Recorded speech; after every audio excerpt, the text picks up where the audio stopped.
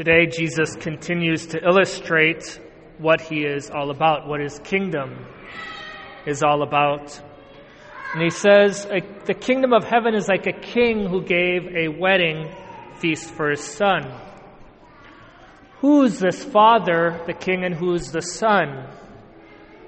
Well, God the Father is this king, and he is holding this wedding banquet feast for his son, Jesus.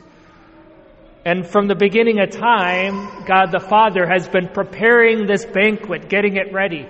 And it's with the incarnation, with Jesus coming into the world, that now finally the feast is ready. We see that there are people who were initially invited who didn't respond.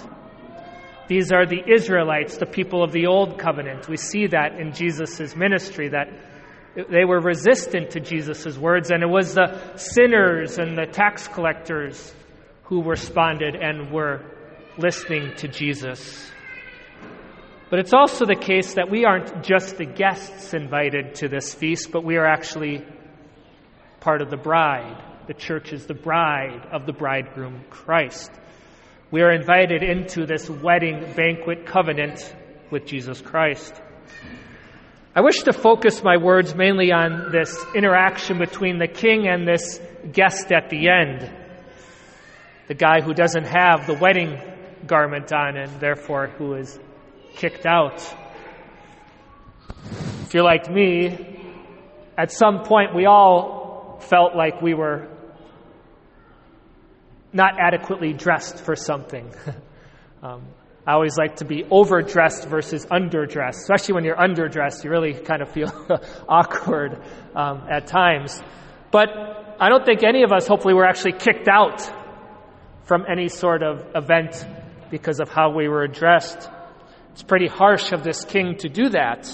I mean, maybe this guy just didn't have enough money to wear anything nice, or maybe his clothes were dirty and that's all he had, so shouldn't the king be a little bit more understanding? We have mystery novels and we have mystery movies and shows, and a lot of times to solve it, you need to know one particular clue. You need to know something that isn't quite apparent. And to understand this situation, we need to understand what weddings were like in the time of Christ. The time of Christ, each person didn't go out to the shop and get their own dress or tuxedo or suit, right? You just showed up and they had wedding garments for you. They were free. They were offered to anyone who was invited. And so this guy, he shows up, and instead of wearing one of the wedding garments that was provided for him, he resists it and he rejects it. And therefore the king is rightfully just to kick the guy out. He's not following the rules. He's not wearing what he was given to wear. This wedding garment symbolizes Christ's teachings, his authority, that we have to be obedient to him. You have to put on the wedding garment to enter the wedding banquet. This is a very timely gospel in our world today, especially with the synod on synodality taking place in Rome. The church is wrestling with this question of what does it mean to be welcoming and inclusive as a church? We must always reach out to everyone with a spirit of invitation. We should always treat everyone, no matter their background, ethnicity, or how they identify, with respect and dignity. The church must always listen with pastoral attention to the concerns of all peoples. But it doesn't mean that the church should never challenge people or call them to deeper conversion. It doesn't mean we condone all behavior and lifestyle choices. It doesn't mean we abandon our own identity and teachings so as to accommodate everyone. You have to put on the wedding garment to enter the wedding banquet. People twist Jesus' words, what he said and what he did, to say that Jesus welcomes everyone and there's no need to change. You can just keep doing what you want. We know this is not true because our relationship with Jesus isn't on our own terms, it's on Jesus' terms. It's especially in regards to matters of sexual morality and marriage. Everyone, no one is excluded. Everyone is obliged to live the virtue of chastity. Everyone has the same standards. No sexual activity unless you are married. You have to put on the wedding garment to enter the wedding banquet. Yes, Jesus, he ate, he drank with sinners and tax collectors and prostitutes, but he never allowed them to stay where they were. He called them out of that state of sin to live the good life of virtue and holiness. Jesus' unconditional welcome and invitation was always accompanied with the call to conversion. Consider the woman at the well, the woman caught in adultery, Zacchaeus, or the rich young man, and we could go on and on. Jesus' first words in Mark's gospel were, "Repent and believe in the gospel." And he says, "If you love me, you will keep my commandments." Now, it doesn't mean we have to be perfect. He calls the imperfect, and he perfects us.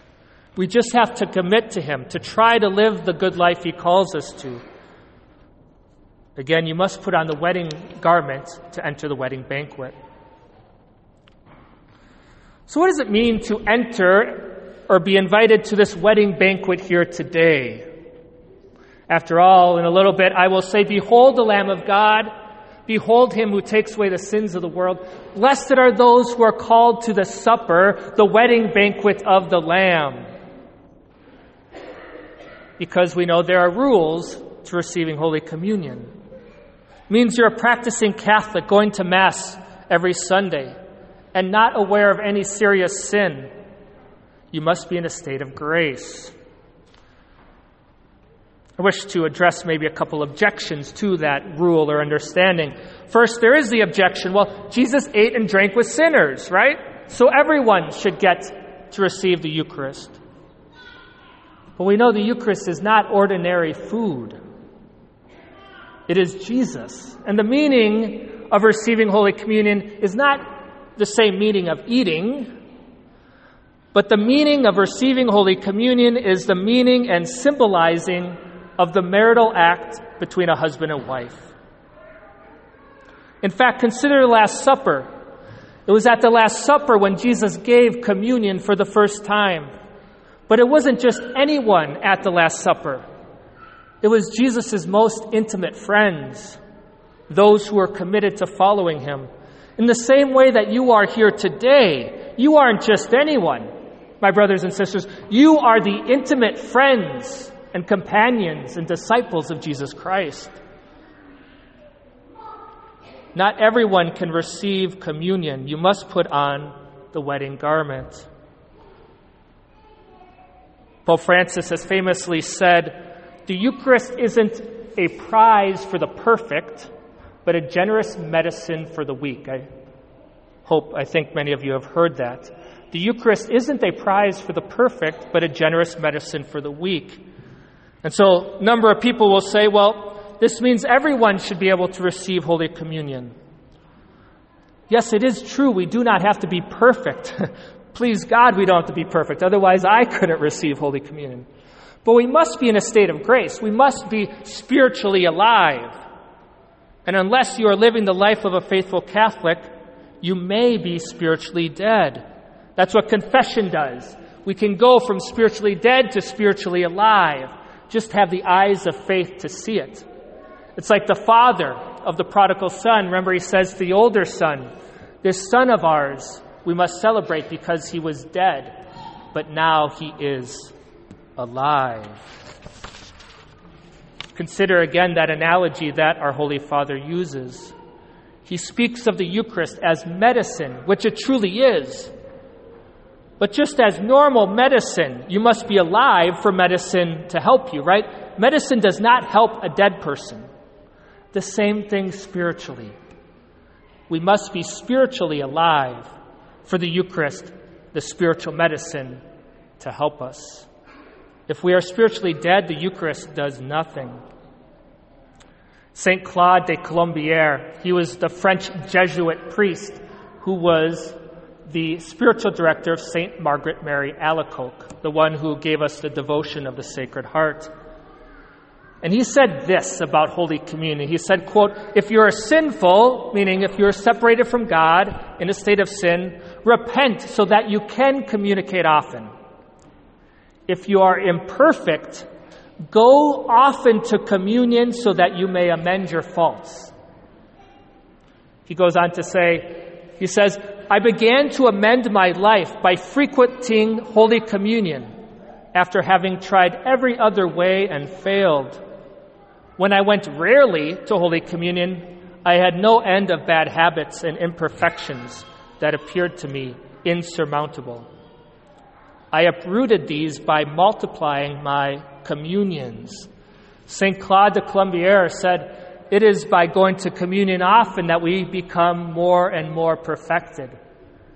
Another call to go to communion, go to Mass during the week if you can. It is through Holy Communion that we are perfected. So my friends, God the Father is inviting everyone to the wedding banquet of His Son, in which we are not just guests, but we are part of the covenant. But we must put on our wedding garment. Our relationship with God is on His terms, not our own, and it requires our continual conversion. And we are invited to that wedding banquet here at this Mass through Holy Communion.